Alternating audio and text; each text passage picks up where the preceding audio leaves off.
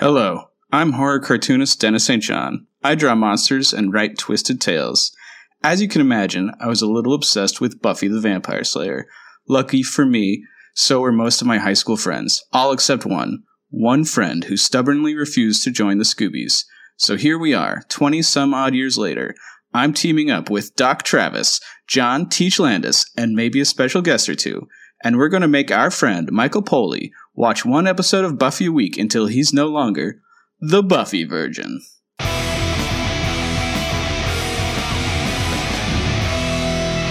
Welcome to Buffy Virgin, a spoiler-free Buffy the Vampire Slayer podcast. This is a big episode this week. We're opening the season 5 finale, The Gift.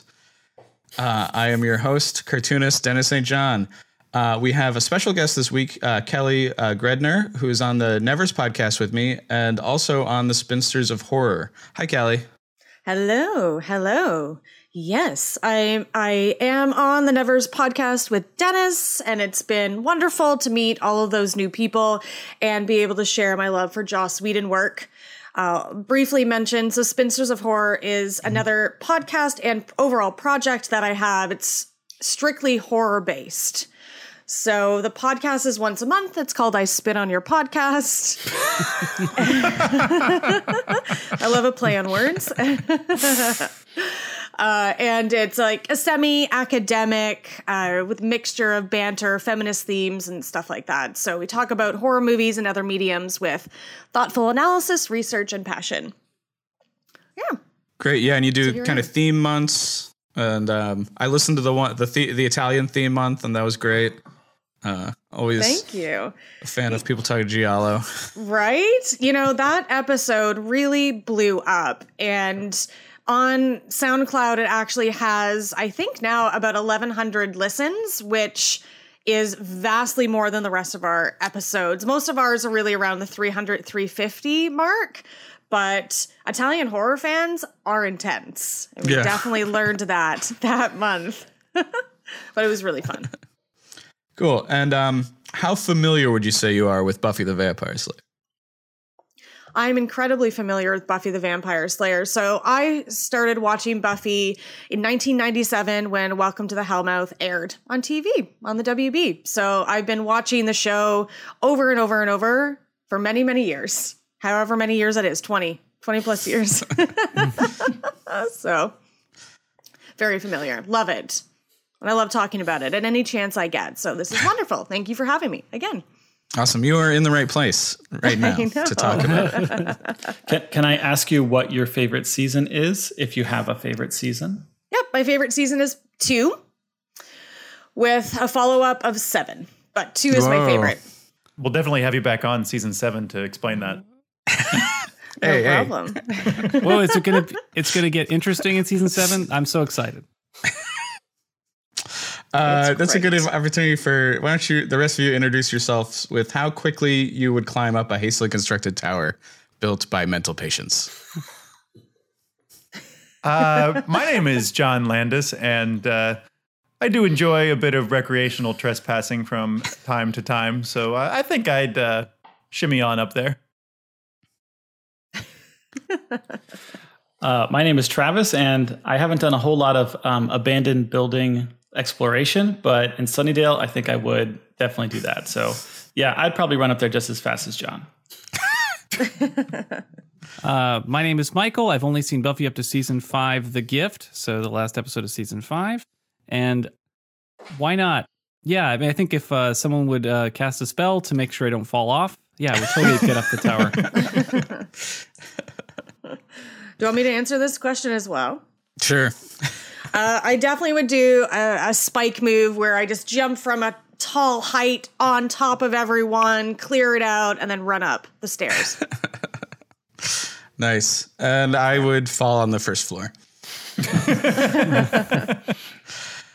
So we're going to jump into The Gift, but first we're going to do reactions for season 5, episode 15, I Was Made to Love You.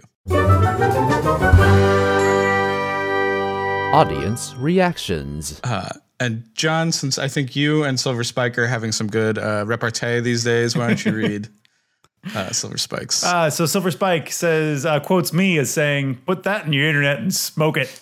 Oh, thanks, Oscar Wilde. Lol. Nice to see you recognize your limitations. Smiley face.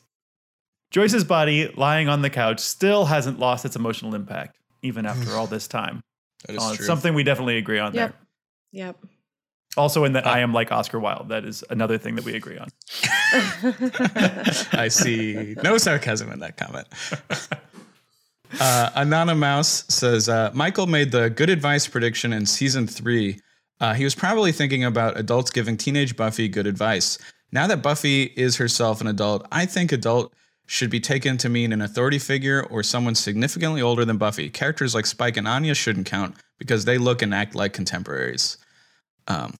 Because, in episode 15, we got into an old argument, thanks to David Yoder, about an old prediction that we don't care about anymore.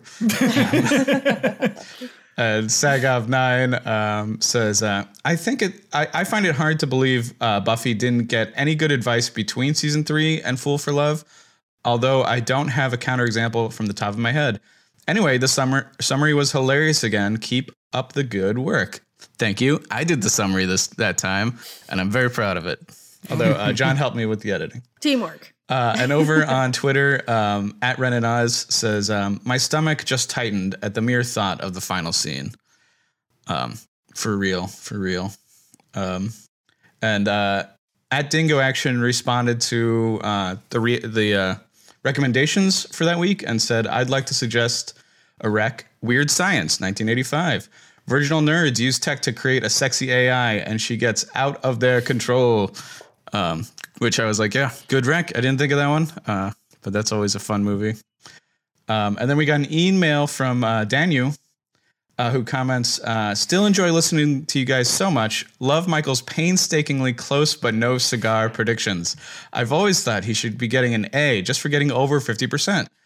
He's mostly correct out of the infinite possibilities. He's winning. Keep it up. Thank you. Thank you so much for your support. It's really helpful, especially going into predictions where I feel like they're literally trying to shut me down, Danu. They're trying to prove me wrong.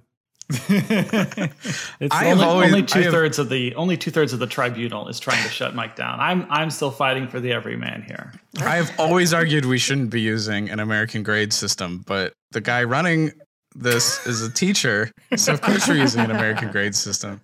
Because I agree, I think over 50% is amazing. All right, let's jump in with a summary for The Gift. The summary.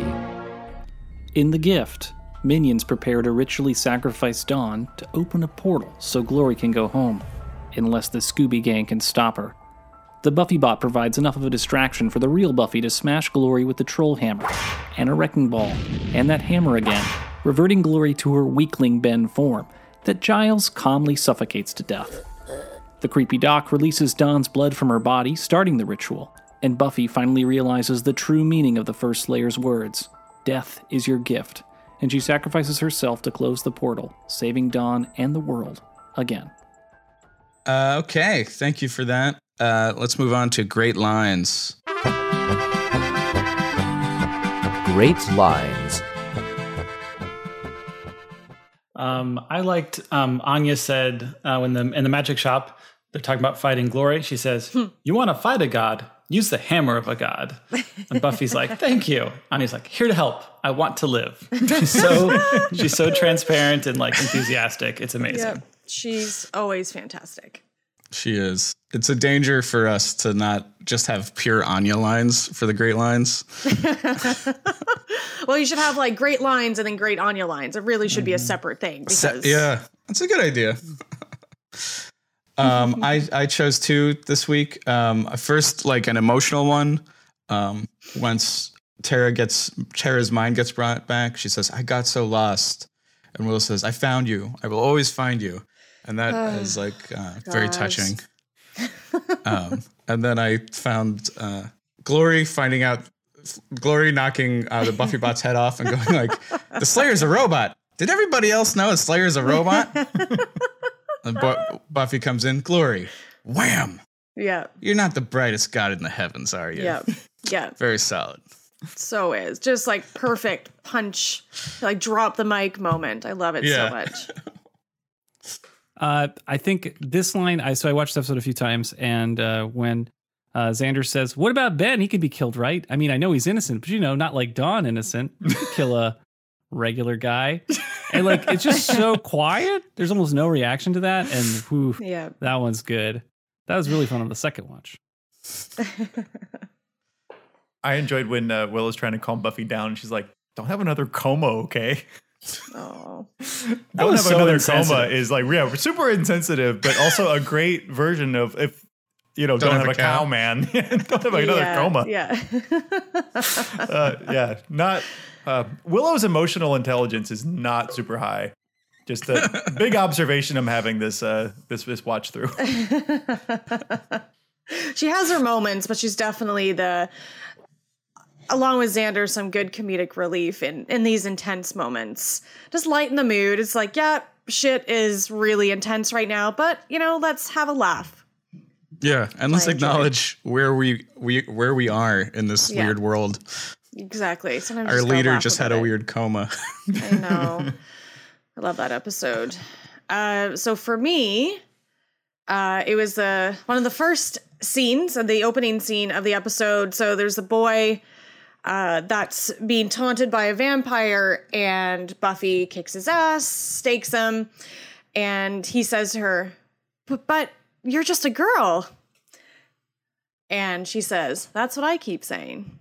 I love it because, it's essentially just what this entire show is about. This facade of the final girl, the blonde bimbo who you couldn't possibly think could do what Buffy does, and she just subverts all of everyone's expectations. And maybe she is just a girl, but she can do a lot of great work.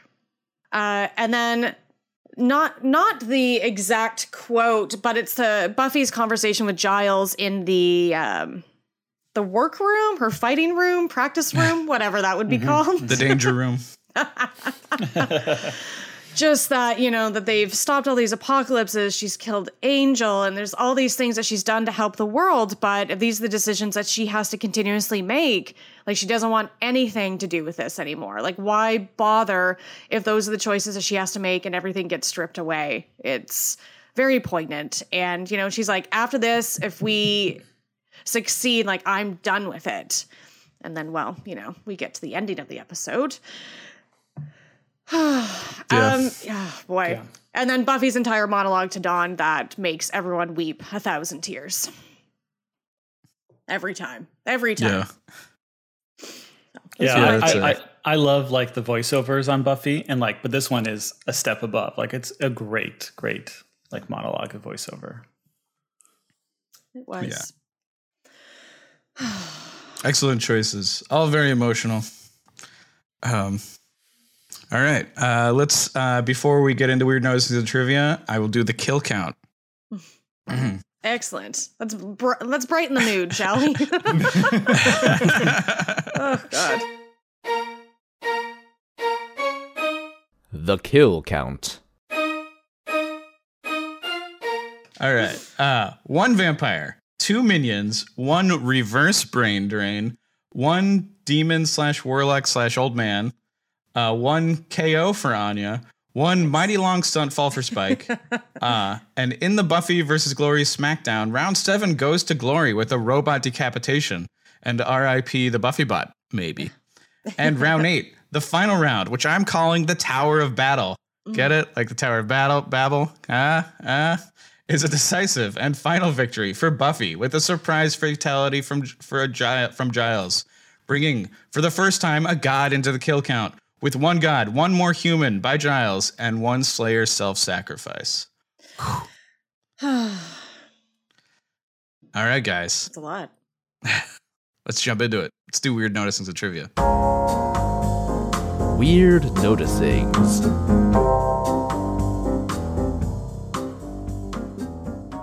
I just love the amazing recap for the first 5 seasons and like what they chose to highlight in that recap, because there's only certain episodes you can highlight, but I think they did a pretty good job. But it's definitely when you watch that, you can think to yourself, something really bad is going to happen. if you're recapping 5 seasons at once, something's happening. Yeah. Yeah, and this was the finale, the series finale for the WB. So it really started off with the like, this is where the show began, and let's review the whole series right now. Yeah, I've never enjoyed a previously on portion of a show before, but this one, it's like really good. The dude that Buffy saves at the beginning is a very Jonathan-looking dude. Yes, that was a great observation. Do you think Danny Strong just wasn't available? I think she'll just always save a Danny Strong type. She will. And like Kelly talked about this a little in the Great Lines, but like this whole opening scene is so much like, let's restate the like statement, the concept for Buffy the Vampire Slayer. Let's bring it back to its like simplest form. Yeah. And like what it is. It's like the girl you don't expect to survive is actually like the BAMF, right? Yeah, exactly. The vampire though in that scene, did anybody else get major like Patrick Warburton vibes off this guy? I thought I had to check to make sure it wasn't Patrick Warburton. That'd be great. If famously, people don't know who played Putty on Seinfeld, and he was the Tick. But he turns out this actor is actually Tom Kesh. I'm not sure I'm saying that right. Who was actually the tow truck driver in season 2 of Breaking Bad. So, and he's on Angel, right? He's on Angel once. Yeah. Oh yeah. He's one of the heist demons in the Ocean's 11 episode. Great. I don't know who that actor was until you explained who he was, so thank you. But he's a good heavy. He's a, Yeah. they picked a good guy to body slam Buffy, I just can't believe Spike is still allowed to smoke in the magic shop. I mean, that just blows my mind. I don't know if he's allowed, quote unquote, but he breaks all the rules. Yeah. It's the end of the world, mate. This is the year 2001. Smoking indoors was so much more common. Yeah. Seriously. How did we put up with that for so long? Like, it's so clear the world is better now. Although, really like, is. now that everybody vapes, like, it doesn't smell as bad as smoking, but it's, like, just as common. Yeah. Yeah. All the etiquette has died. So this is, like, not an interesting question, but it's just a technical question I think of every time when I watch it. Like, they specify that the ritual stops when the blood stops. Like, the portal closes when the blood stops. Mm-hmm. Can, like, Dawn's bleeding just stop? Like, if Buffy ran up and had, like, some super glue, could she super glue her wounds real quick and have the portal stop? But I think that symbolically it has to be death, right? Right. It's not interesting if you can just like cheat it, but just like put some pressure on it. Yeah. Good. We're good.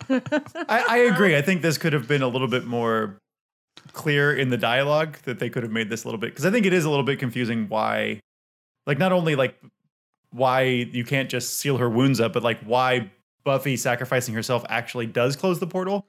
Like, you have to do some sort of thinking by analogy to get there. Yeah. Which is fine. That it's like it's a little bit weird. All it would have taken was something like it demands sacrifice, Yeah. But yeah, like I was like, they need a doctor on their teams. Those vague prophecies, jeez. Yeah. Cheat the vague prophecies. It's all up for interpretation, so. I wrote something trolling Dennis and John about whether or not Dawn is Buffy's sister. We can revisit this. No, thanks, Travis. Kelly, we have a very long-standing prediction that Mike predicted Buffy does not have a sister, right. And we're going to get into it this episode. And both Giles and Glory weighed in on it this episode for us with their opinions that Buffy does not have a sister. My argument, Giles was just trying to win an argument. It's not necessarily something he believes. He's just trying to make the strongest case he can to win an argument, which I understand. So he doesn't even have a point of view. He just is trying to win an argument. Yeah. So they just, well, I think Let's just argue about this later. Yeah, save it for predictions. Save it for predictions. We'll get into it.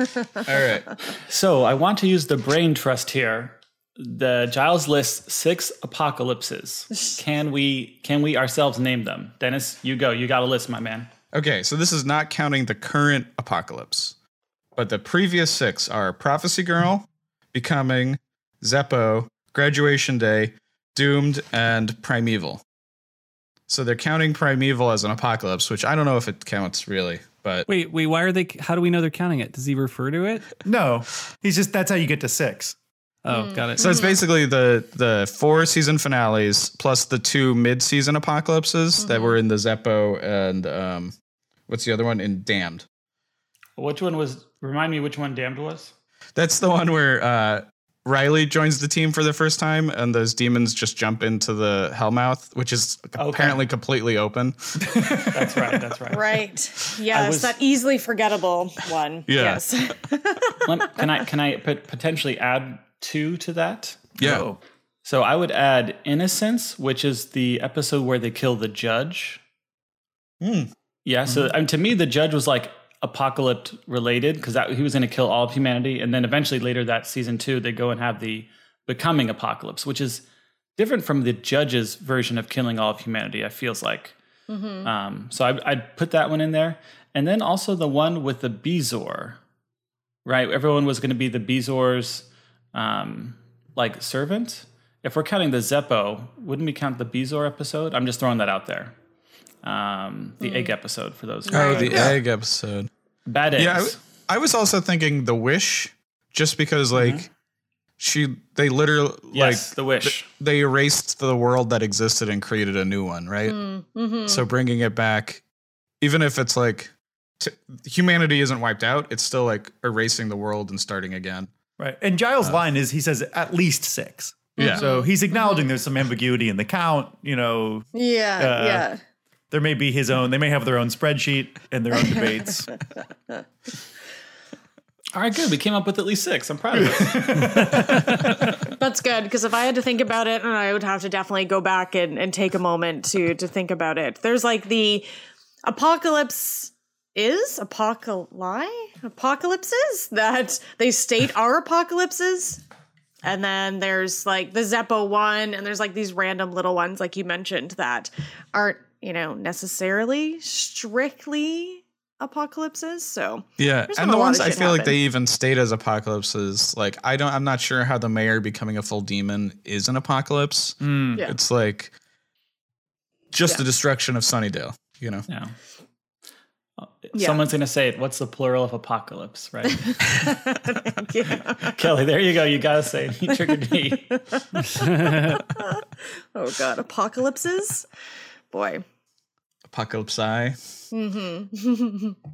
I feel like there's been just a lot of Looney Tunes references this season. Because Glory goes like, "What's the hubbub, bub?" And then she later calls like Buffy and Buffy's friends her cartoon pals, Right. which is pretty ridiculous from Glory, who is herself a cartoon. But I don't know what exactly is going up with it. But the writers have been rewatching Looney Tunes, I guess, this season. I didn't even recognize any of those, so thank you. That's fantastic to hear. All right. Next one's me too. Buffy brings up that Willow has leveled up past her this season. She calls her the big gun, and like the only one who's really affected Glory. And I think like it's pretty interesting how strong Willow is getting. I don't know if more. Oh, completely. I love Willow's character arc so much. I guess that's all I'll say because Michael hasn't seen any more of it. So all I'll say is that it's wonderful and interesting. No, it's cool to see her power up. I mean, she's got such a huge variety of spells, and we even see more spells, this episode with the telepathy spell she's using to send messages to Spike, which is interesting. Yep. And telekinesis. It was a telepathy, and then she followed that up with some telekinesis. Yeah. Well, when it comes down to it, the Slayer, really, I love her. But she really has just supernatural strength, which is helpful if you're doing hand to hand, but I feel like magic is always going to be stronger than that and more useful. Right, but you need the support of a barbarian, to get you need through a tank. to You need the a tank. to level. Totally. Everybody so you has can their survive role, long for enough. sure. And Yep, you need a carpenter. Why do we need?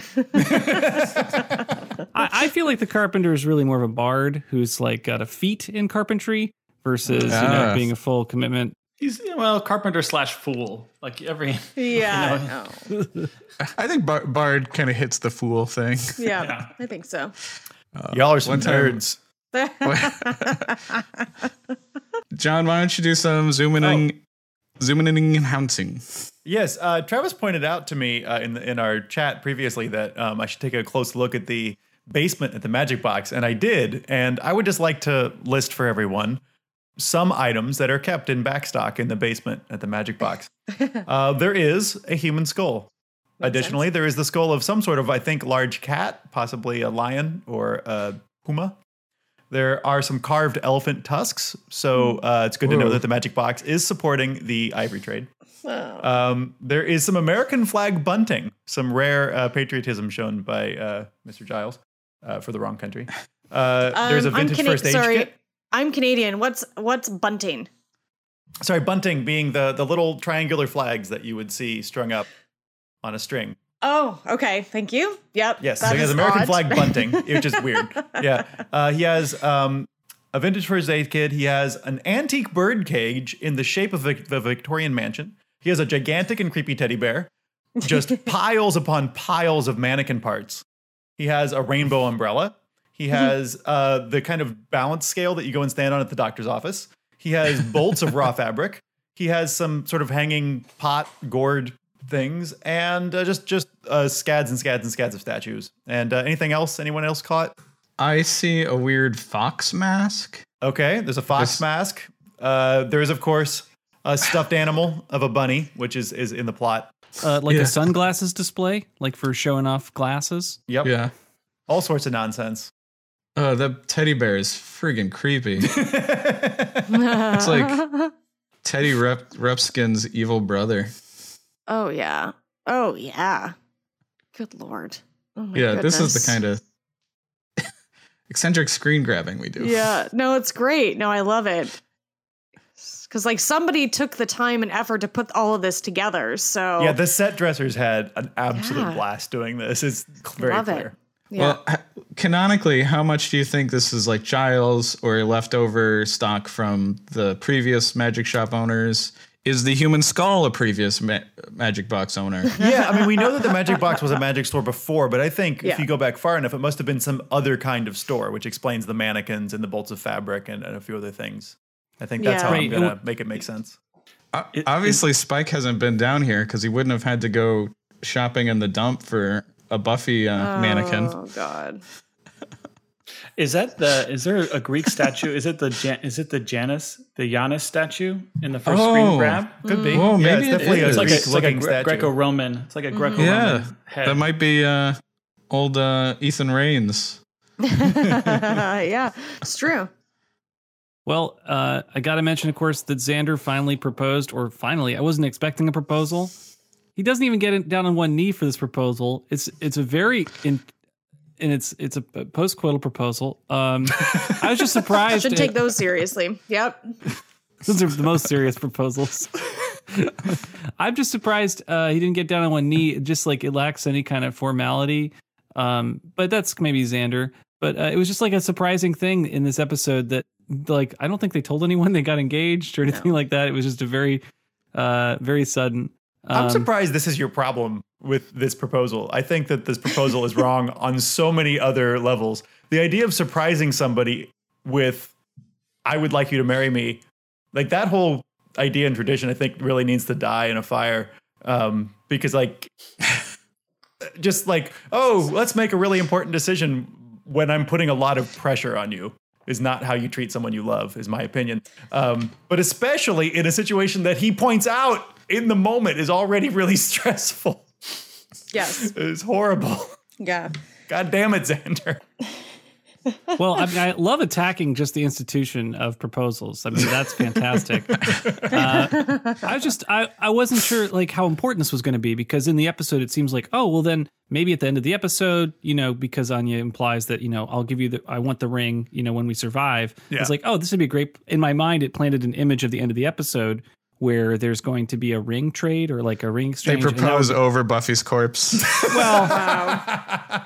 I thought they would at least acknowledge, they would like, you could cut to a wedding at the end of the episode, right? So I'm like, oh, this is kind of a weird like way to like bring something really sweet out of the end of this. Of course, they don't do that, but it's just like this kind of red herring-y kind of story beat to put down. Mm-hmm. But it totally grabbed my attention. I was like, oh, what? Also, like what could happen next in this thing? I mean, you could cut to so many interesting things at the end, like into a wedding, into, a toast, but obviously they don't. I mean, I think it's kind of a setup for this being a potential series finale and being like, it's going to end on this super hard note, but at least there's some like setups of happiness potentially. Like, imagine if this was the finale and how we'd view it then. Well, this would be great in like the TV premiere, like special, like ad for the episode, like a very special Buffy. Anya, I want to marry you. Buffy's like, another apocalypse. I also heard, I don't know if it's true or not, but I heard like Anya was supposed to die this episode. Like her final KO was supposed to be a kill, but basically like Anya wouldn't stop moving. So they were like, I guess she lives. I don't know if that's true or if that's a... I don't know. I haven't heard that. when she the stuff collapsed on her, whatever, right? Yeah. At the end when like Xander's picking her up, like she's still flopping around. But so she's clearly alive. Yeah. If like, Anya saved her job by just not stopping moving. Dude, that's so dark. Wow. What they must have wanted to keep her around. That's like you could. Yeah, I think that's more just like rumor or like Joss Whedon said something as a joke that people thought was true. He knows that we care about Anya then, because that's just to trigger people. Like that's unfair. So Buffy, we often see Buffy in her leather pants, which we know are her fighting pants. Yep. But the leather jacket and leather pants combo is pretty rare. So that's full fight. Yeah. She means absolute business in that. Always. That is right. Bringing out her inner faith. Yeah. And gets into battle. She's got to channel her faith sometimes, Yeah. Yeah. She's putting on her big sister pants. Yeah. And there's Spike says like it's hardly the same Crispin's Day speech, and then they recite a verse from it with a little joke. But I just wanted to play like 5 seconds of it because the lines right after what they riff on, I feel like are appropriate for this episode. This is the Kenneth Branagh version. We few, we happy few, we band of brothers. For he today that sheds his blood with me shall be my brother. Be he ne'er so vile, this day shall gentle his condition. And gentlemen in England now abed shall think themselves accursed they were not here. That's got a lot of hope in it. Yeah. And I just wanted to pull out this like for he today that shed his blood with me shall be my brother. Just because like there's such an overall season and especially this episode theme of blood and like blood as both like relation and as sacrifice. So it hits that. And because we're constantly having a Spike argument on this show, the be he ne'er so vile, this day shall gentle his condition. Like the idea of like, he may be a villain, but when he fights, but somebody who fights with us is good in this moment, right? And that's kind of the argument for like Spike this episode in particular, and maybe last 2 or 3 episodes is like he might have this terrible history and stuff, but like right now he is on our side. So like today he's a hero, right? So I just thought that those kind of connected. I thought that was interesting. Oh, Spike. So you guys, sorry, I haven't listened to all the episodes, but there's like an ongoing debate about Spike. it's mostly between us and our listeners, where we're like, for whatever reason, this rewatch of it, we've all kind of been like, Spike is a lot worse than I remember him. He's terrible. He's not the charmer we remember him. He's actually like an awful person. And then our audience getting really mad because a lot of them really like Spike. Yeah. Not all of them, just a few. Yeah, there's some pretty diehard Spike fans who I think are afraid to be a bit critical. You can still enjoy his character, but be critical of it. My partner has seen the odd episode of Buffy, and I watched The Gift yesterday, and he watched it with me.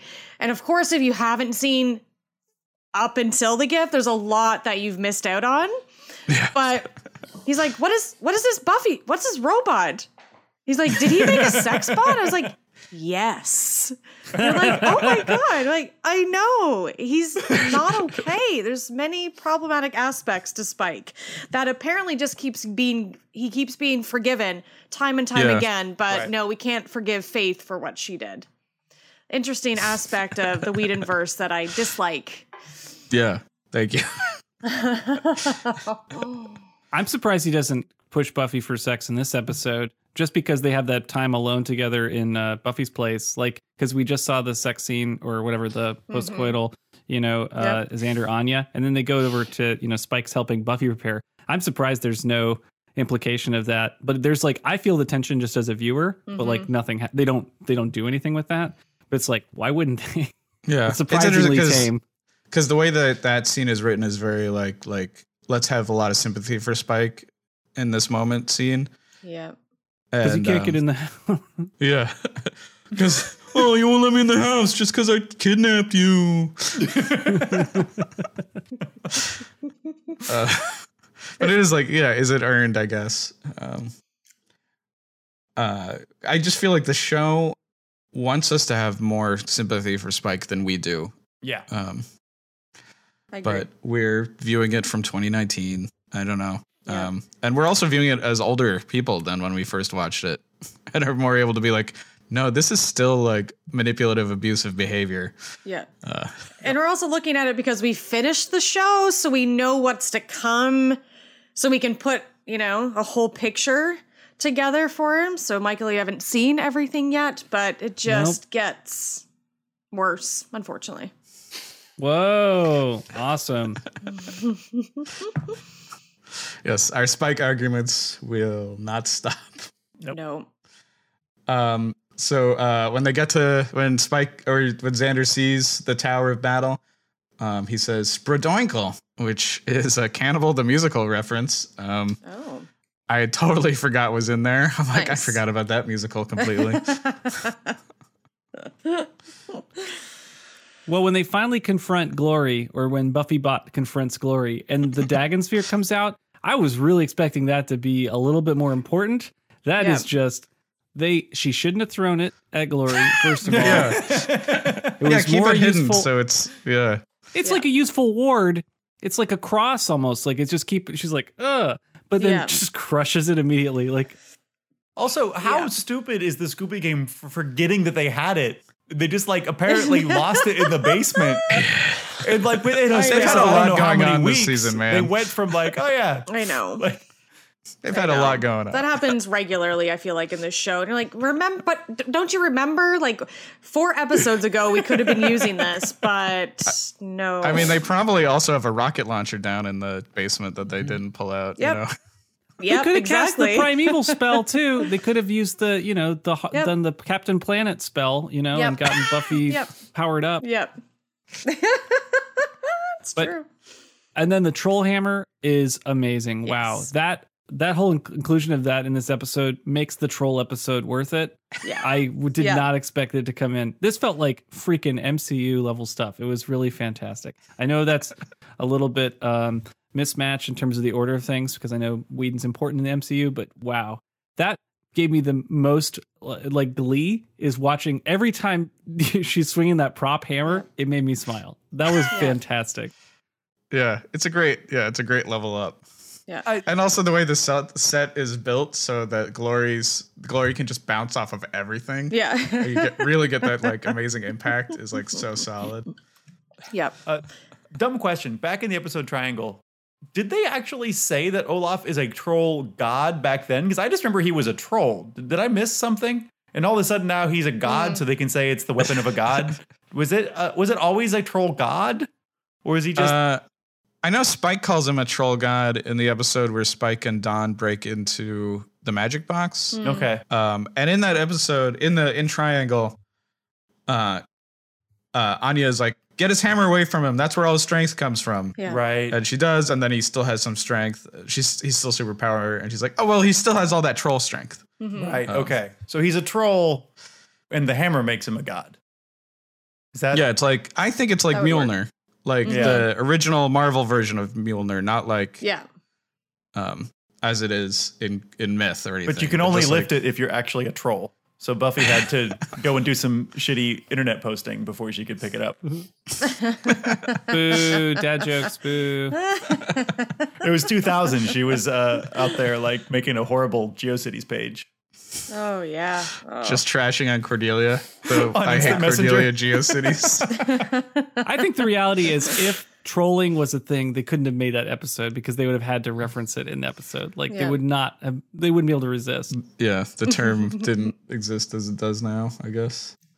Just want to say, like, the from the stunt acting to the sets that they're smashing and stuff, like the final battle is really dope. And it's like on a level you don't usually see on TV. And like I think now like you see action scenes that look like full cinema, you know, like you watch like a giant battle from like Game of Thrones and it looks like you're watching a movie. But this looks like something else. It looks like you're watching like WWE doing The Matrix or something.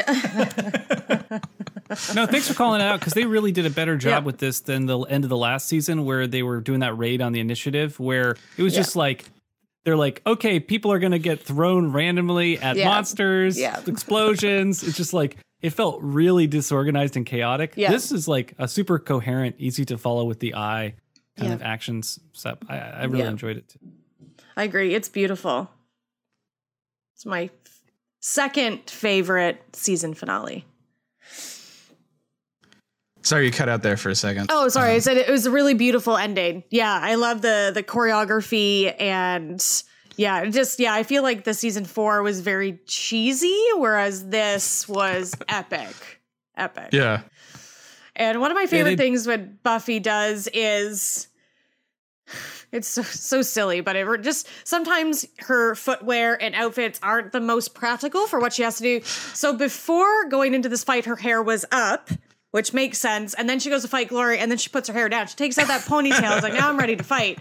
Put my hair down. She does that a lot. I'm like, no, that's not. It should be the opposite. You're like, okay, time to, suit up, battle up. My hair's up. I'm ready to go. Not take it down and brush it, straighten it, probably. Yeah. Is that why Spike calls it shampoo commercial hair? Oh, yeah. Gotta look your best for the apocalypse. Yeah. It's like she knows she's being filmed. I can't believe that Giles kills Ben in this sequence here. This is the most amazing version of Giles, especially after Xander suggests killing Ben and he gets shut down. Like Giles is kind of like creepily in the background of that scene. Like, well, maybe we could, Xander. But like, it's full on Ripper. I feel like he's definitely exerting the Watcher Council vibe that we got, many seasons ago with that choice. And I don't think there are any witnesses. I think like this is witnesses. Just like this is a solo kill. It is creepy. And Giles going into that quiet voice that I was watching that I think with Travis and I was just like, he's gonna kill him. Holy shit! What? I mean, I guess they have to, right, in order to stop, Ben and Glory. And you kind of think this is how things are going to play out, but not in this dark way. I thought he would just die, from all the wounds and injuries or whatever. But wow, it was fantastic. This is such. I wanted to rewatch just for this scene. It's like the darkest death scene on this show. Yep. Agreed. As he said earlier, he has to make the decisions that other people shouldn't have to make. And he knew that Buffy wasn't able to do that. We've seen previously how upset she felt when Faith accidentally kills that man and just like turns her world upside down. And Giles at the time was very sympathetic. He's like, you know, sometimes people get caught in the crossfire, and he's totally, you know, pretty, I don't want to say nonchalant, but he's just understanding of the roles that they have to play in this world. And he's accepted it. There's so many aspects that Buffy has yet to accept. And I think that's one of them. Yeah. And I want to point out, Buffy did kill at least 4 Knights of Byzantium 2 episodes ago. But maybe it's different when it's in the heat of battle versus like once the opponent's been defeated. Yeah. That does make it like 1,000 times more brutal. But shows being a little inconsistent with Buffy's stance on killing humans. They can't take Ben prisoner. He's too dangerous. They have to kill him. Yeah. But it's totally crazy that Giles is the one that has to do it because they're all too immature to handle the responsibility of like taking him out. But Giles has to put on the creep factor apparently to do it. She's not like us. Yep. And I don't think it's ever mentioned again. It's just like it happens and then we just move on. Bro. Well, I'm glad I already wrote this prediction down for the season 6, but I believe that they're never bringing it up again. Sorry, I jumped ahead. I think if I don't have it there, I definitely want to have that in that predictions. There's a lot of aspects in Buffy that happens in an episodic format that never gets mentioned again. So it's just one of those things that we'll always remember, but we don't have to talk about again. So Willow and Tara holding hands to telekinesis push people back is a little bit of a hush callback. That's nice. Mm-hmm. You know, they're back. They're back. Yay. Okay. When the dimensional gate opens up, we see like some of these other creatures and these other dimensions kind of coming into ours. What the heck is going on with these aliens and the dead house or whatever the heck they're in? That is crazy. For like 1 second, they look like Geiger aliens that they painted on lipstick of. Like they just kind of changed the face a little bit. Yeah, they're super messy looking, and like that's I like them. It's incredibly freaky. But like, do they have to then take out these creatures? Because like the portal closed. It's not like it sucked everything back in. It's just kind of like end episode. Like or the dragon. That's a nightmare. The dragon is just gone. I think everything just gets sucked back in. Like everything just gets reversed. That's, I guess, just what happened. Because again, not explained. It's amazing also because it's like one shot, but clearly a lot of money and time was spent on these aliens. Like, oh yeah, it's all practical. So yeah. It's a lot of money. I guess I got a bunch of these in a row here, so I'll just go through all my reactions. But I could not believe that Buffy's unambiguously dead. Like, they set this up so she has to jump even into this dimensional portal to shut it, right? And it's like, well, you're going to die from the fall or like, you know, be sucked into another dimension. And she completely sacrificed herself. And then they cut, of course, to the headstone. So it's like, she's really dead, people. There's no way out of this. That's incredibly shocking.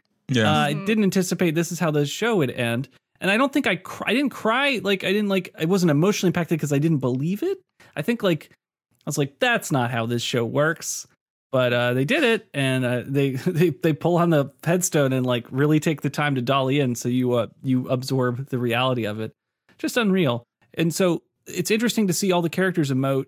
You know, you kind of see their reactions to Buffy being dead, and man, Spike losing it is the best. Just like he's really feeling the full impact of what's happened. Yeah. And I don't think anybody else in the Scooby Gang is really getting it.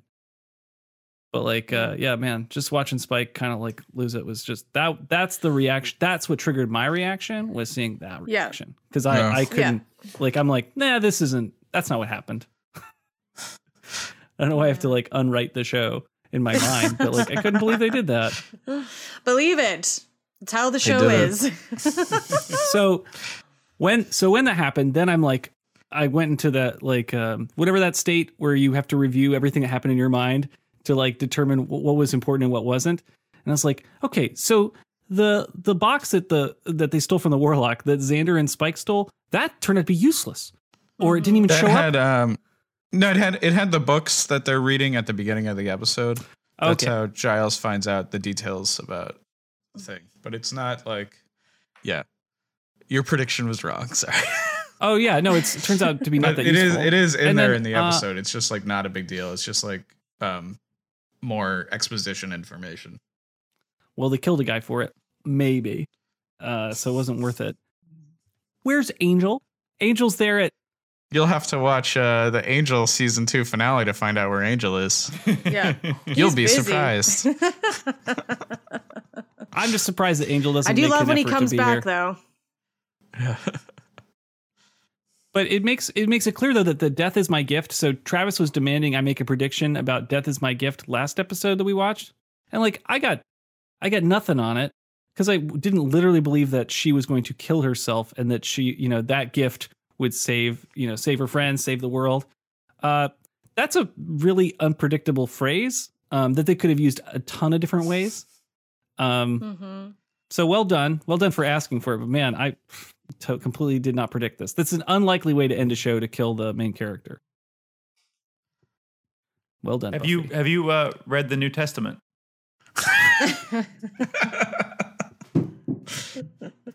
I should have known. The first book, the best book, would have anticipated this one. I don't know if it's the best book, but it's the good book. It's the average book. Yeah. No, it's a good twist of like she thinks it means killing, but it means dying. Yeah. Yeah. Oh, can I bring up something that wasn't brought up yet? When at the end, the creepy old warlock guy, he stabs Spike, and then he cuts Dawn with the same knife. So in theory, Dawn's blood was mixed a little bit with vampire blood, right? Whoa. I've never thought of that. So I was just like, oh.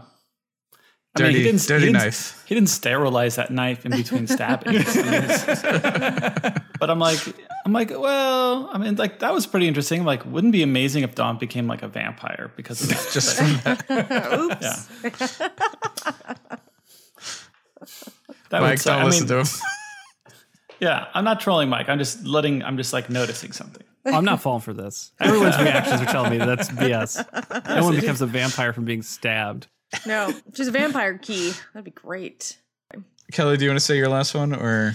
No, it's fine. It was mainly just that as soon as the opening credits go, I just start crying, and I cry for 43 minutes straight. So I can barely even notice anything else is happening because I already know the end. So I'm just like, I'm already like, I'm welling up and then I'm crying. So no, that was fantastic. Great observations.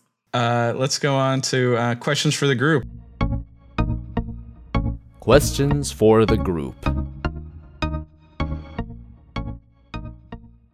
Mike, looks like you got the first one.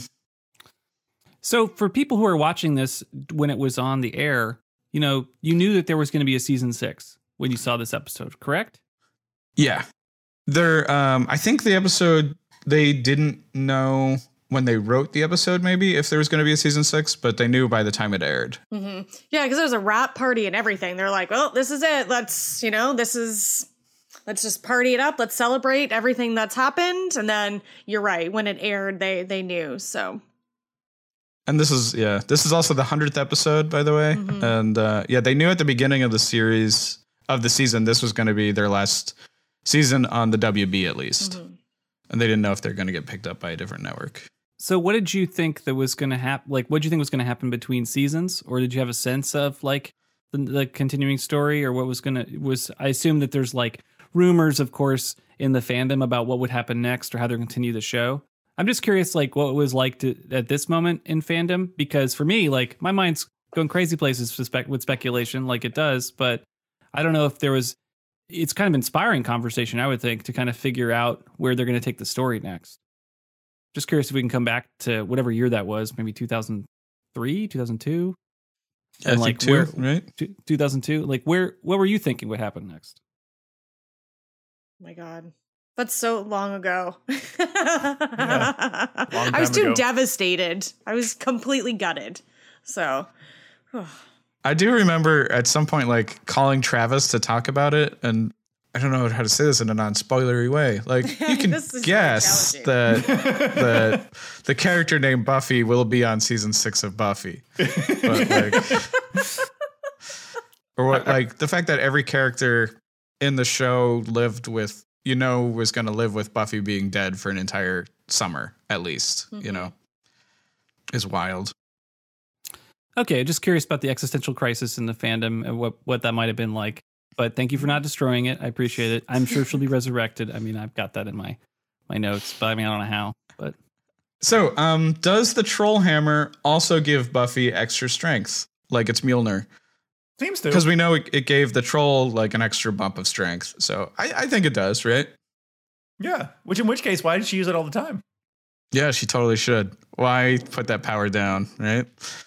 That would be bonkers to just see her patrolling. Well, it won't kill vampires. It will if you smash their heads in enough. I mean, eventually that counts as a decapitation if their head is flat. I think if their chest is crushed, also that's like maybe. I mean, that just proves that like people make aesthetic considerations over practical considerations in a magical universe all the time. It's like, what's cooler, leather jacket and a steak versus troll hammer and rocket launcher? Yeah, not just in magical universes, in the real universe. Like, I'm like, every day that it's raining and I don't wear a poncho outside, I'm making like an aesthetic choice over a practical choice. John Poncho Landis. It's also, it's just not classic. It's not iconic. A troll hammer is not iconic for a Slayer, so of course. It would be a hard time. Also, I think there's a practicality of she walks around all of Sunnydale during her patrols. Yeah. If she's like walking down like the main street with this giant hammer, it could be like, in the like they could make a holster for it. She could pull it out as needed. It doesn't have to be so conspicuous. They could design around it. Or it's pretty conspicuous no matter what you do. She's a you can have a backpack. You have to just a big duffel bag. She could do like the El Mariachi guitar case. Yes. That girl's always carrying around her bass, her cello. A bowling bag or something. How would it fit in a bowling bag? It's got a handle. What are you doing? So I've already asked this. I've already kind of mentioned this, but since this is the WB series finale, like, how would you have felt if this was the last episode of the show ever? I think it works. I think it works totally well. I think it concludes all the arcs in a way that is satisfying. But like you said, there's an effort to allow you to imagine the characters continuing on, like the last episode of Cheers or whatever. Like it works. Yeah. I mean, the thing of like Tara is back, so Willow and Tara are back together, and Anya and Xander have an engagement. Yeah. So there's some moving on, sure. But Buffy is dead. Yeah, but I mean, I don't know. That was always in the cards, right? I mean, she's a Christ figure, and like her death has always been sort of predicted from the very beginning. And she's able to do it also. She is prophecy girl. Yeah, and she's able to do it though also on her own terms. Like she doesn't die at the behest of the Watcher Council, right? She makes a choice, and it's for someone that she loves, rather than sort of the role that's thrust upon her. I think it works as a last episode very well. Yeah. I'm definitely in favor of this being the last episode. It's very good. Yeah, I think as much as I enjoy what happens afterwards and what happens in season 7 and how the show actually ends, I would have been totally 100% fine with that. And just like, I think you said it just perfectly, which was kind of something I was going to talk about in the other section. So I don't know if you want to talk about it now or just kind of save it, but I think it was a perfect way for the show to end, but mainly perfect for Buffy's character. She welcomed death. She was ready for it. She had gone through so much and suffered so long in so many different ways that, she welcomed it. And you're right. It was her death on her terms instead of her life being taken away from, a monster. It was her choice, which I think is hugely powerful. Which, anyways, sorry, it's really hard that I can't talk about what happens after. Anyways, but yes, that's where I'll end that. All right, let's since we're already kind of in deep stuff and themes, let's officially jump over.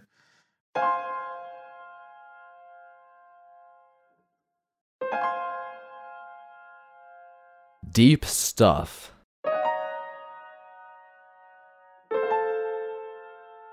And this is purely a theme, not a deep stuff, but like there's an overall full season recurring thematic element of blood that started with Buffy versus Dracula and ends in the Summer's blood, the importance of like, and Spike has the whole speech about what blood is. It keeps you warm, it keeps you strong, keeps you alive. Which I don't know. I really appreciate when a show like tries to like have cohesive thematic elements like that, and then explores like what each aspect of those are. And also, I guess this is a good time to talk about a crazy fan theory for this season, which I brought up in in Buffy versus Dracula, and then was like, "Oh, I can't talk about it." So the monks needed to create Dawn using Buffy's blood. She's made from Buffy's blood, right? That's like how this works. Mm-hmm. And so where did they get her blood? Well, the fan theory is that the Dracula we meet in season 5, episode 1 is not the actual Dracula. Mm. It's actually like a magical illusion from the monks that its entire purpose is to bite Buffy to get some blood. Oh. He's like Chris Angel? What is this? The Chris Angel Dracula? And the reasons this work is there are 2 characters on the show who have met Dracula before, Spike and Anya, and neither of them get to meet Dracula in this. Dracula does in no way, shape, or form behave like a normal vampire. Even when he gets like bitey, he doesn't get the forehead bumps. Theories for that was like maybe monks don't know that vampires get forehead bumps. And after Buffy gets bit, at the very end of that episode is the first time Dawn exists. She doesn't exist at the beginning of the episode, and she does at the end. Mm-hmm. So the magic happens during that episode. So that's the crazy fan theory that we never met Dracula. We only met some magic monk nonsense. Well, I'm convinced. I like that theory, but I don't like that means that we never met Dracula and that didn't actually happen, because that's one of my favorite episodes. But fantastic that they put that much thought into it. If they in fact did. I just like a lot of things that happens in the show. You just don't ask questions, and that's fine. I don't need to know. The story is epic enough. I don't need to know the fine details. Oh, yeah. You don't ask questions? Yeah. Shit, guys. That's it for the podcast. We're out. Let's stop recording. There's many ways that anyone could have sneakily got blood from Buffy. I don't really have a ton to say about this, but I also just wanted to be like, Buffy and Giles, I mean, technically Giles, but a god is beaten and murdered. And like, what are the theological implications and philosophical implications of saying God is dead and we beat him to death with a hammer? I was just gonna say, as far as the show is concerned, there are no implications, because they're like they only using the word God as a way to turn up the volume on the danger from season to season. It is utterly, other than that, it's utterly meaningless. So like they're like, okay, the first season we got to kill a demon.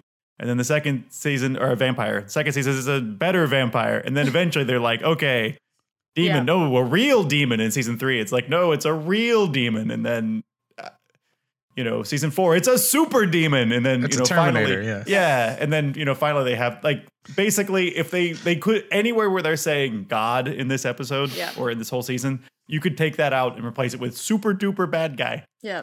And it wouldn't make any difference. There are no theological implications to this. No. You think there's no theological, like, because God is just like a different, is just a power level. It's just it's just the power level. He's at 6,000. Great. Yeah. And also they don't live in the world where she was a god, so I'm sure it has implications in that world, in that dimension, and maybe they're pissed. Right. But again, we may or may not find out.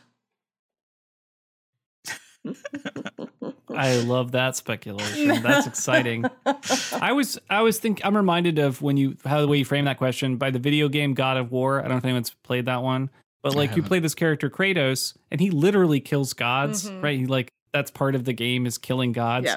And, gods are just really exciting bosses to fight. So I was feeling that before John got in there about the exact same point, which is like, those are the coolest bosses. But they also have a million freaking brothers and, people that want revenge who are also super powerful. So it's just endless conflict at that point, at a point. I also think of in Klingon religion, the Klingons have no gods because the Klingons killed them because they were more trouble than they were worth. Wow. That's amazing. I don't know. I like the philosophy of the theological power of like of just killing a god because it's like, are they more trouble than they're worth? Is there like something in worshiping them that isn't worth it and therefore they should die, right? And it's not to say gods don't exist. It's to say I killed them. Like I'm a believer, but I'm a believer in hammers more. When all you have is a troll hammer, everything looks like a god. Yeah. No, a goddamn nail.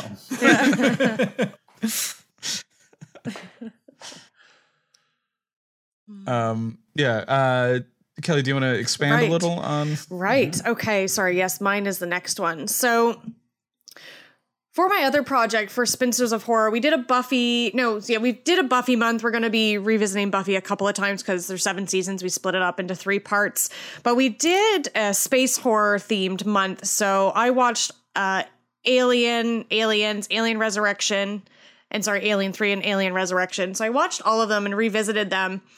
And I love the character of Ellen Ripley. She is my favorite woman in horror. And I was watching Alien 3, and after watching that and just doing a lot of research that month and watching all those movies, I realized how absolutely similar Ellen Ripley and Buffy are.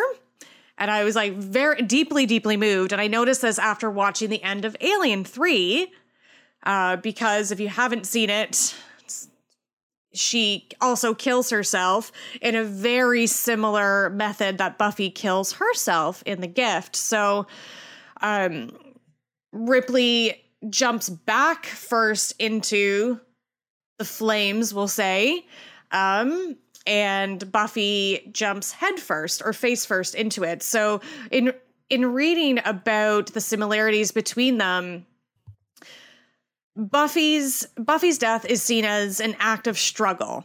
So she has been fighting the forces of evil for 5 seasons, for a very long time, suffered greatly. People have died, just people in her life have died. Her mom died from natural causes, but just so much fighting. Like, I can just imagine how stressful it would be to constantly have to be fighting for your life. Like, it's just all the time on a day-to-day basis. So it's seen as an act of struggle. And like we talked about earlier, it's so incredible the fact that she now can, end her life as a moment of, having absolute agency and control over her life, her body, and she'll take her life and in her own way, like we talked about. So I loved, comparing and contrasting Ellen Ripley and Buffy, and I found it really, really quite fascinating.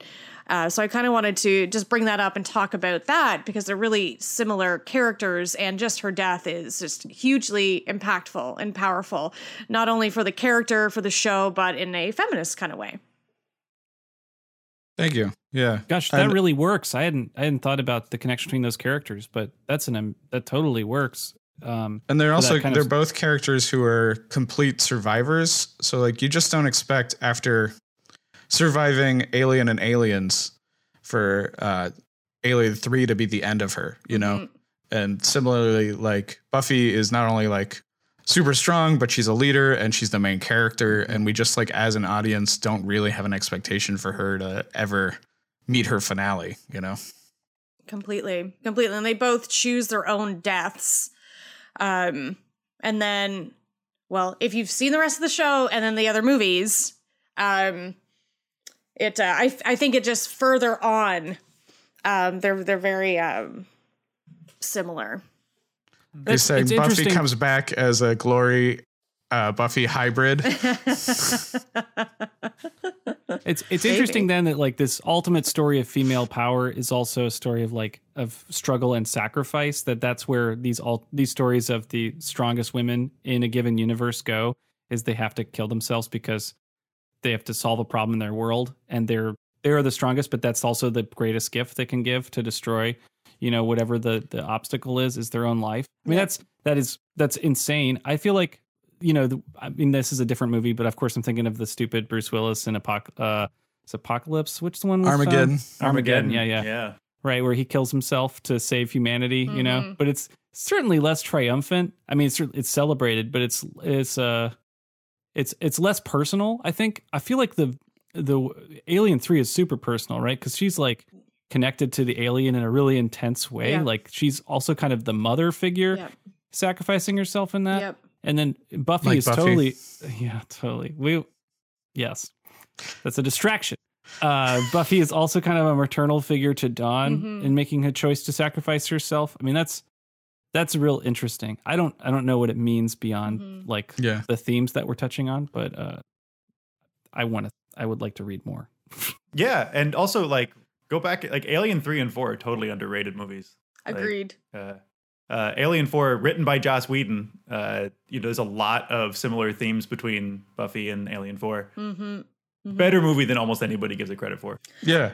The movie is so excellently slimy. I know. Oh, the xenomorphs are so wet. Like it's kind of ridiculous. They are really Too wet. much. Yeah. Also, I was just now thinking. It just now occurred to me is that like in between the Alien films, Ripley's unconscious in between every film. She's experiencing those as one experience directly after the other. Yeah. There's a little bit of time at the beginning of Aliens where she's sort of like hanging out with Paul Reiser and like being sort of like bored and grossed out. But like for the most part, she's experiencing all of those experiences back to back. Like hundreds of years of Oh God. Exactly. No wonder. I'd jump into molten lead too. Yep.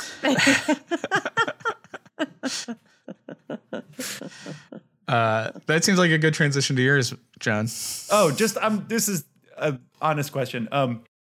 At the end, wraps up with the hardest thing in the world is to live in it. And every time she says that, I well up a little bit, and that line really gets to me. But to be honest, I have no idea what it actually means or what I'm supposed to take away from that. Like it feels a little like a fortune cookie. Does anybody want to help me understand what that means?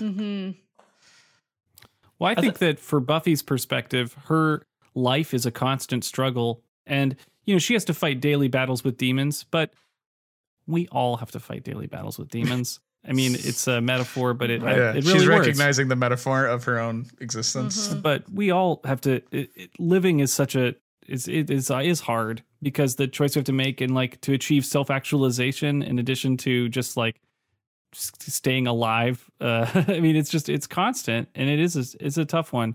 I mean, she's literally in conflict with demons. Like I love that scene with her and Giles. She says like, if Dawn doesn't live, I don't want to do this anymore and retire. Yep. That to me told me that she was probably going to die this episode. But like, I didn't think that before then because the stakes were she raised the stakes that way.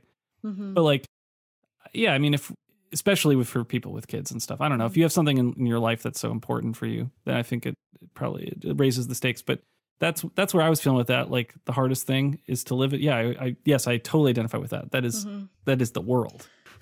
Where I would take it from there, which I definitely agree, is that decisions are easy, but living with your decisions and everything that comes with the consequences of aspects of your life is what's the hardest part of it. Oh, I like that.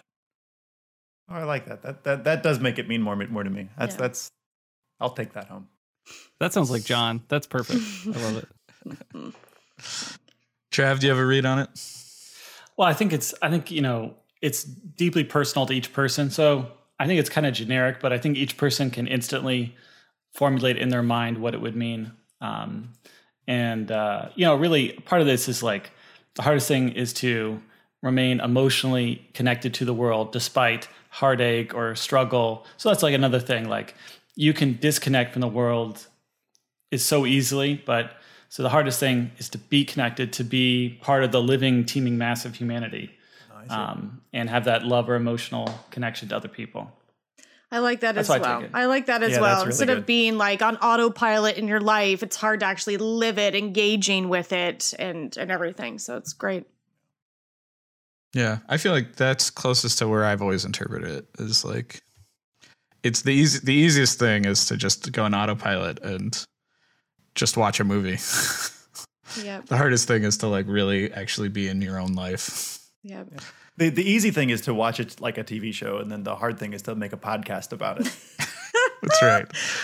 We truly are heroes.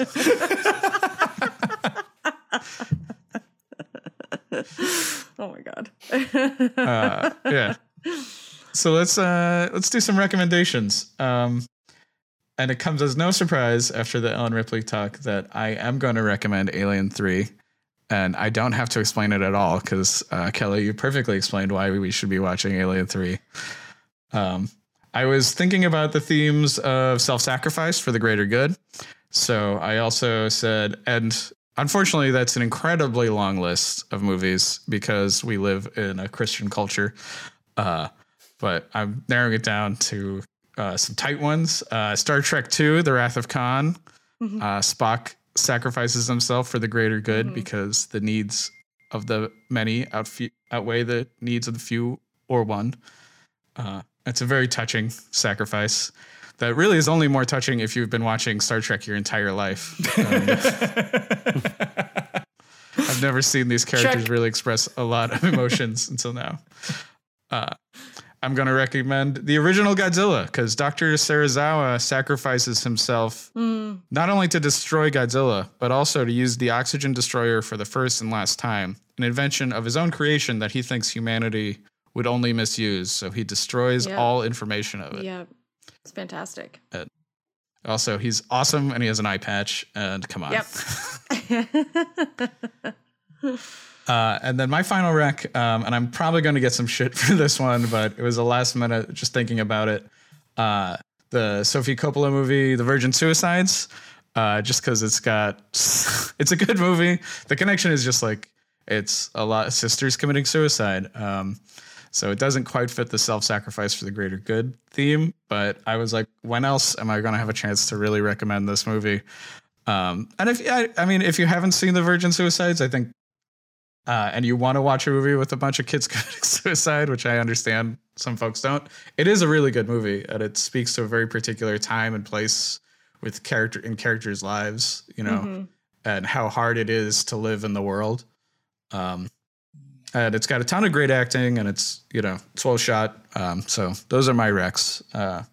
Kelly, did you have any? I'm going to throw in there Alien Resurrection for homework.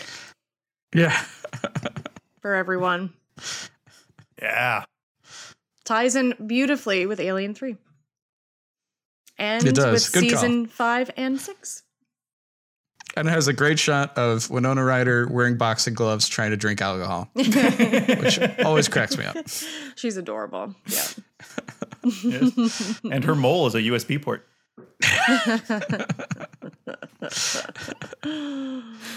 All right.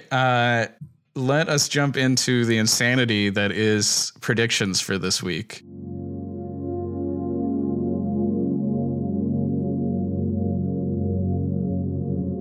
Virgin Predictions.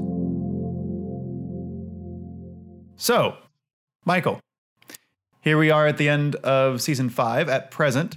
Your overall accuracy in predicting what happens in Buffy the Vampire Slayer is at a 63.47%. Your accuracy in predicting what has happened in season 5 up to this point has been a 65.96, so slightly better than average at predicting things in season 5. Let's see how you fare. There's a lot of predictions that have come true or not in this episode. So dialing things way back to season 2, episode 12, Michael, you predicted that Buffy will not have children.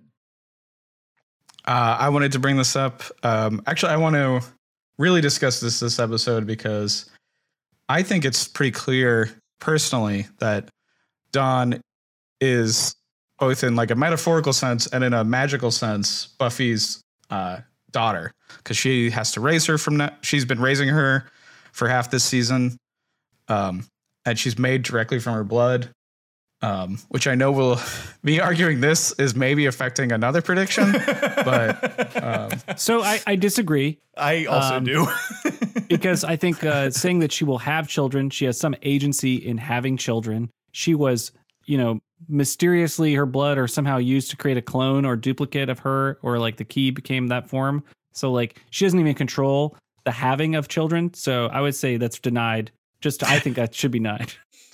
and I also Joyce even says before she dies that she says specifically something like, you have to love Dawn the way I love you. Mm-hmm. She doesn't say like a sister, like she's a real sister. She says the same way that I, Joyce, love my daughter Buffy. Mm-hmm. Right. So I think Joyce is on my side. Not the same thing. I do not think that Dawn can be said to be Buffy's daughter. So I vote that this one stays open because in the future, she may yet have children. Travis, any thoughts? Let's just leave it open. Yeah. Kelly? Open. Excellent. So we're going to leave that one open. Dennis, your move to deny that is silly. Okay. Hey, audience, what do you guys think? Back me up here. Okay. All right. We got quite a few to talk about here. Oh, sorry. Most of these will be, sorry. Scroll. Yep. Here we go. Okay. Back in our recap at the end of season 4, Michael, you predicted that Tara and Willow will do a combined spell that will break the world in a good way. Now, in this episode, Tara and Willow do a combined spell that sort of shoves the people out of the way, thus enabling the rest of this to happen. I think you could argue that this leads to the world being repaired, which repair, if I can't think of any better definition for repair than breaking the world in a good way. So since this helps to repair the world, is it breaking it in a good way is my question. I know for a fact this is not what Mike was predicting. He was like, they'll create a wish verse or something like that, Right. We can leave it open if people like. I don't think this spell breaks the world. Okay. I mean, it's super crazy that now she's telepathic and telekinetic. Yeah, she's Jean Grey. Yeah, but I'm not sure it breaks the world. Okay. Kelly, do you have any thoughts? Do you think the spell breaks the world in a good way? No, I don't think it's powerful enough. I don't think what it does consists of breaking the world. So Dennis and I have both tried to get some predictions settled for some fairly silly things then. Okay, season 5, episode 5. Michael, you predicted that the new monster in the red dress, because we didn't yet know her name, will not be killed in season 5. So this one is denied. Okay. Michael, season 5, episode 9, you predicted no mercy for Ben the intern. He's going to die in season 5. That's intense. So well predicted. I didn't like him for other reasons, not because he was Glory. So that one's He's a bad predicted. intern. Ben is Glory? Although in the very next prediction, same episode, Michael, you predicted that Faith is going to kill Ben. I just thought that would be cool. It would have been cool, but Giles killing Ben was still pretty cool. Yeah. Much more surprising. Okay. Jumping ahead a few episodes, in season 5, episode 11, you predicted that a Watcher Council member will be murdered by Glory. Brackets, if more are murdered. So I don't know what if more are murdered yeah, I'm means. not sure what that means. So if more Watcher Council members are murdered, which they weren't, they would be murdered by Glory. So I'm not sure how to interpret this one. I thought the Watcher Council was going to be more useful in disposing of Glory. They Right. showed up for one episode, then they took off. So The worst. I clearly denied. Yeah. Okay, we're going to deny this one, I guess. Okay. Yeah. All right. So, a couple of things here about the Knights of Byzantium. In season 5, episode 12, you predicted that the Knights of Byzantium will swear allegiance to Buffy. That We did probably not should have happen. handled this one. I think I was off that episode where they were all Yeah, I think we murdered. just mentioned it, but you were gone. So that's denied. You predicted that Buffy will also command the Knights into battle against Glory. That also did not happen, so that is denied. That one, by the way, I'm sorry to say, was a super prediction. Oh no. Super predictions for the audience are worth 5 times the amount of a regular prediction because this whole system wasn't complicated enough. All right. Okay. We're playing number wang over here. Season 5, episode 13, you predicted that Glory can use Dawn as a key without killing Dawn. What do you guys think about the mechanics of this? So I guess she did. She did use Dawn as the key to open up the portal. She didn't, in the end, kill Dawn. So I think this is the fact that Michael said that she can, and she did, right? So that's true. Yeah. That's confirmed. It's true. All right. Yeah. Okay. Technically, yes. He had no idea what he was doing when he made the prediction, but it's actually ended up happening. So yes. This one's interesting. I don't know if this one will ever be able to be confirmed or denied. Michael predicted that Glory's dimension is Arthurian. So we know that when the walls between dimensions come down, it's sort of all of them. So we get random stuff. We get the weird like alien things. We get the dragon. The Matrix Xenomorphs. We don't know anything about her universe yet. I kind of want to just think- give this one to Michael because like there's a dragon. A dragon does pop up. A dragon pops out. I kind of want to give it to him just because there's a dragon. And she was being hunted by knights. Is everybody cool with that? Everybody? I am cool with yeah. this. I'm cool. Okay. Surprisingly, I am cool. I'm not going to fight Mike on this. Okay, we're gonna give him that one. All right. Season 5, episode 13. Dawn will stop Glory. I Sorry. don't think she did. I think that one is denied. That one also a super prediction. Second super prediction denied this episode. So it's not looking good for you. Okay. Also, the very next episode, after you predicted that Dawn will stop Glory, you predicted that Spike will stop Glory. That also didn't happen. Can we also? There's a one right above it. Spike will save Buffy's life. Since That could still Buffy's happen, dead. though. Spike could still save Buffy's life. The at show's any point. over. Buffy died. I think we're gonna have to come back to that, Dennis. Okay. This one I don't know if we can address, but Xander, I thought about this one also. as a Just, contractor. This is season 5, episode 15. Michael, you predicted Xander, as a contractor, will build a new tool for killing monsters. I don't think you had to do any building, but you're so close with Xander using his contractor powers. Yeah. This is a good example from the beginning of the episode. Danu said like Mike's close but no cigar predictions. Yeah. Perfect. So he didn't build a tool, but he used a tool. So I think we're just going to leave this one open. You know, Yep. It's a super prediction, by the way. Oh. At some point that may come true or not. We'll see. Yeah. Okay. Season 5, episode 18, Michael predicted that the Buffy bot will be used as a decoy in a future episode. That definitely happened. And that one, my friend, is also a super prediction. So you Fantastic. Such a great moment, Oh, too. man. Yeah. Yeah. Absolutely. I also like it because doing a rewatch, you can see exactly when she does the switch out, but it's yeah. like not clear the first Yeah. time. You know, she's like, Dennis, is "You there a guys reason go this one's ahead." in green? Oh, I put it in green. Oh, 'cause I great. just want to make 'Cause, sure. I don't know why I missed this one. Michael, season 5, episode 18. You predicted that Buffy will sacrifice her life for her friends. Whoa! For her friends. I'm sorry. I won't get in a fight. So about that. that's I'm just kidding. confirmed. Okay. Season 5, episode 19, you predicted that Tara will only recover from this brain injury for a moment before dying. Okay, that was the most tragic possible fantasy. gosh. Obviously, this is. I mean, that feels like something that Joss Whedon would have written. Completely. Oh, I was about to say that. It's a good prediction. It was a solid prediction, Yeah. but unfortunately, that is Yeah. denied. Okay. Season 5, episode 20, you predicted Ben is going to be killed. That has happened.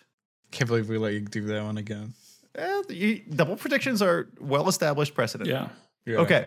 Season 5, episode 20, you predicted that Glory will open the portal to her dimension.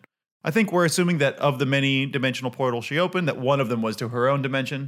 So we'll go ahead and confirm that. Mhm. Okay. Season 5, episode 20, you predicted that Tara will recover from her brain injury. That is also confirmed. Well done. Season 5, episode 21, you predicted that the Warlock's box has a mirror in it. I don't think it does. It has books, no mirror. Season 5, episode 21, you predicted that the Warlock is the one who combined Glory and Ben, which I actually really like as headcanon. I don't think that there's any support for it in the text. What do you guys think? I'd give that one a denied. I think it's a denied, but it's a cool thought. I really like that one. It's not confirmed. It's plausible, but not confirmable. Yeah. So should we deny it? I say deny. Yes. Okay. All right. Season 5, episode 21, Glory and Ben are going to split into 2 separate people when the Warlock's box gets destroyed. That did not happen. Again, not a bad idea. Didn't happen. Season 5, episode 21, the quote, "Death is your gift," will be heard again in the next episode. It was. That is confirmed. Easy street. Okay. All right. Before we end, want to move to the big one? Yes, we have one big one, which is a super prediction. At the beginning of the season, Michael stated, and I quote, "Buffy doesn't have a sister." Now, Dennis has done some work with the listeners to the podcast on this. Dennis? All right. I asked because I knew this was going to be something people would feel passionate about.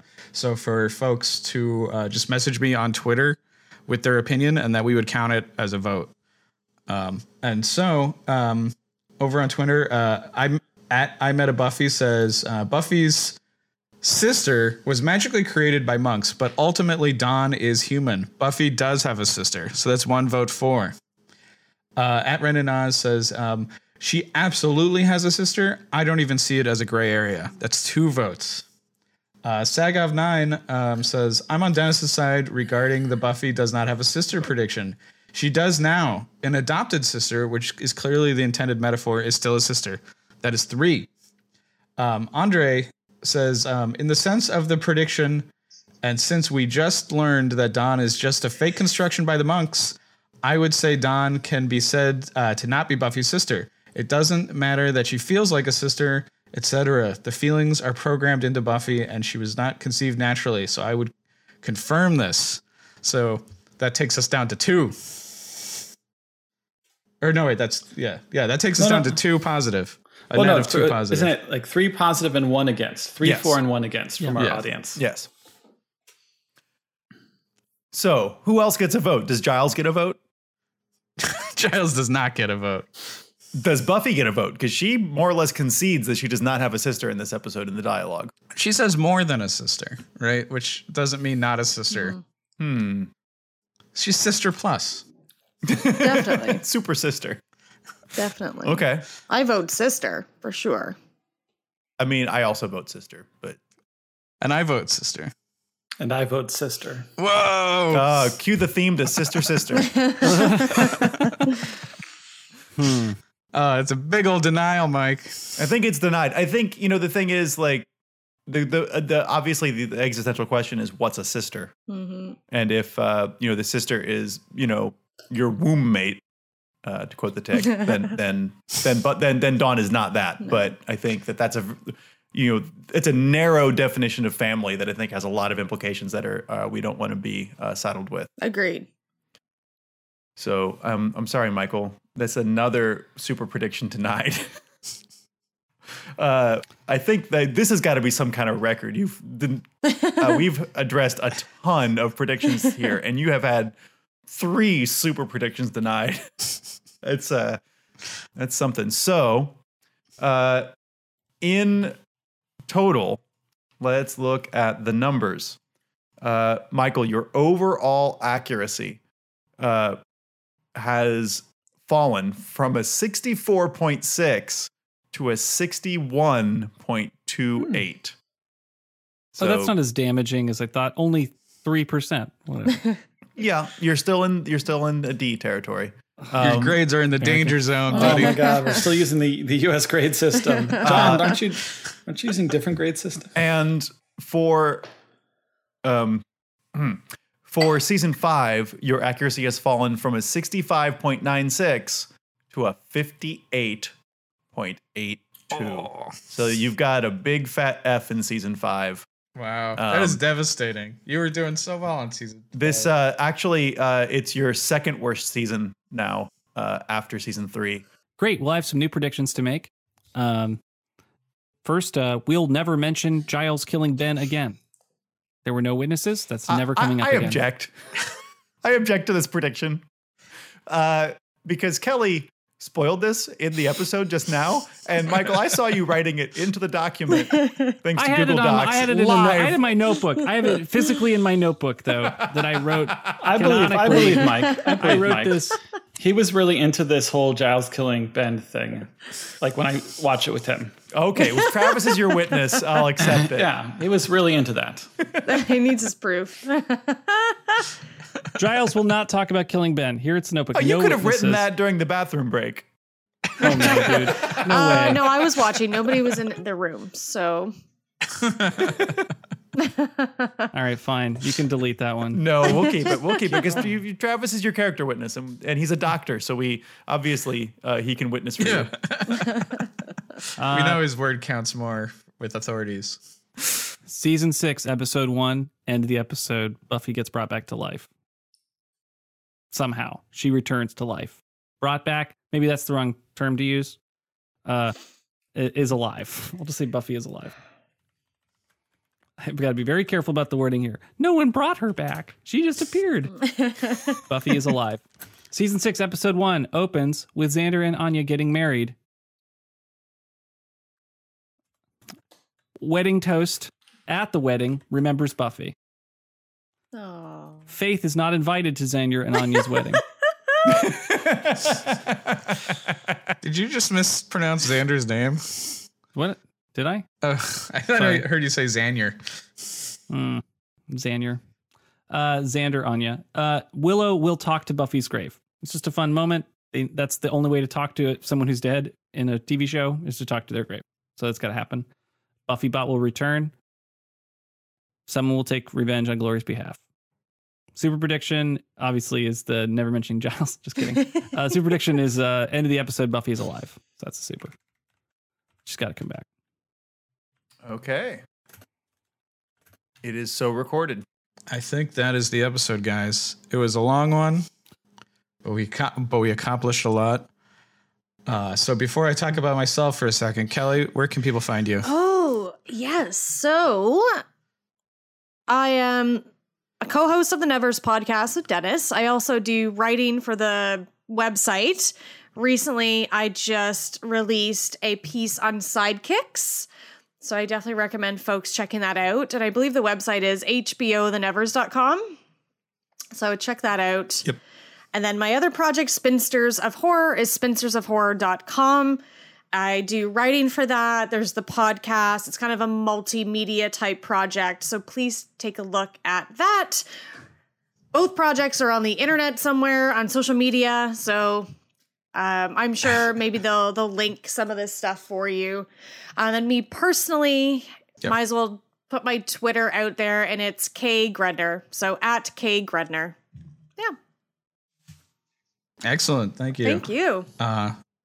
And I have been Dennis St. John. One of the things I've been working on that you guys can now watch is the animated series Snoopy in Space. If you are on Apple TV Plus, you can check that out. And you can find my comics like Land of Many Monsters and Many More Monster Tales, the Monster Club comics on DennisComics.com. That's DennisComix. And that is also my Twitter and my Instagram. Thank you, one and all, for listening and talking to us at Buffy Virgin. You can visit our website, buffyvirgin.com, for links to our blog, our YouTube, our Twitter, and our Instagram. Reach out. We love to hear from you. If you write us notes, we will read them online, probably. And don't forget to rate us and review us on the podcast listener of your choice. And we'll see you in hell. Bye.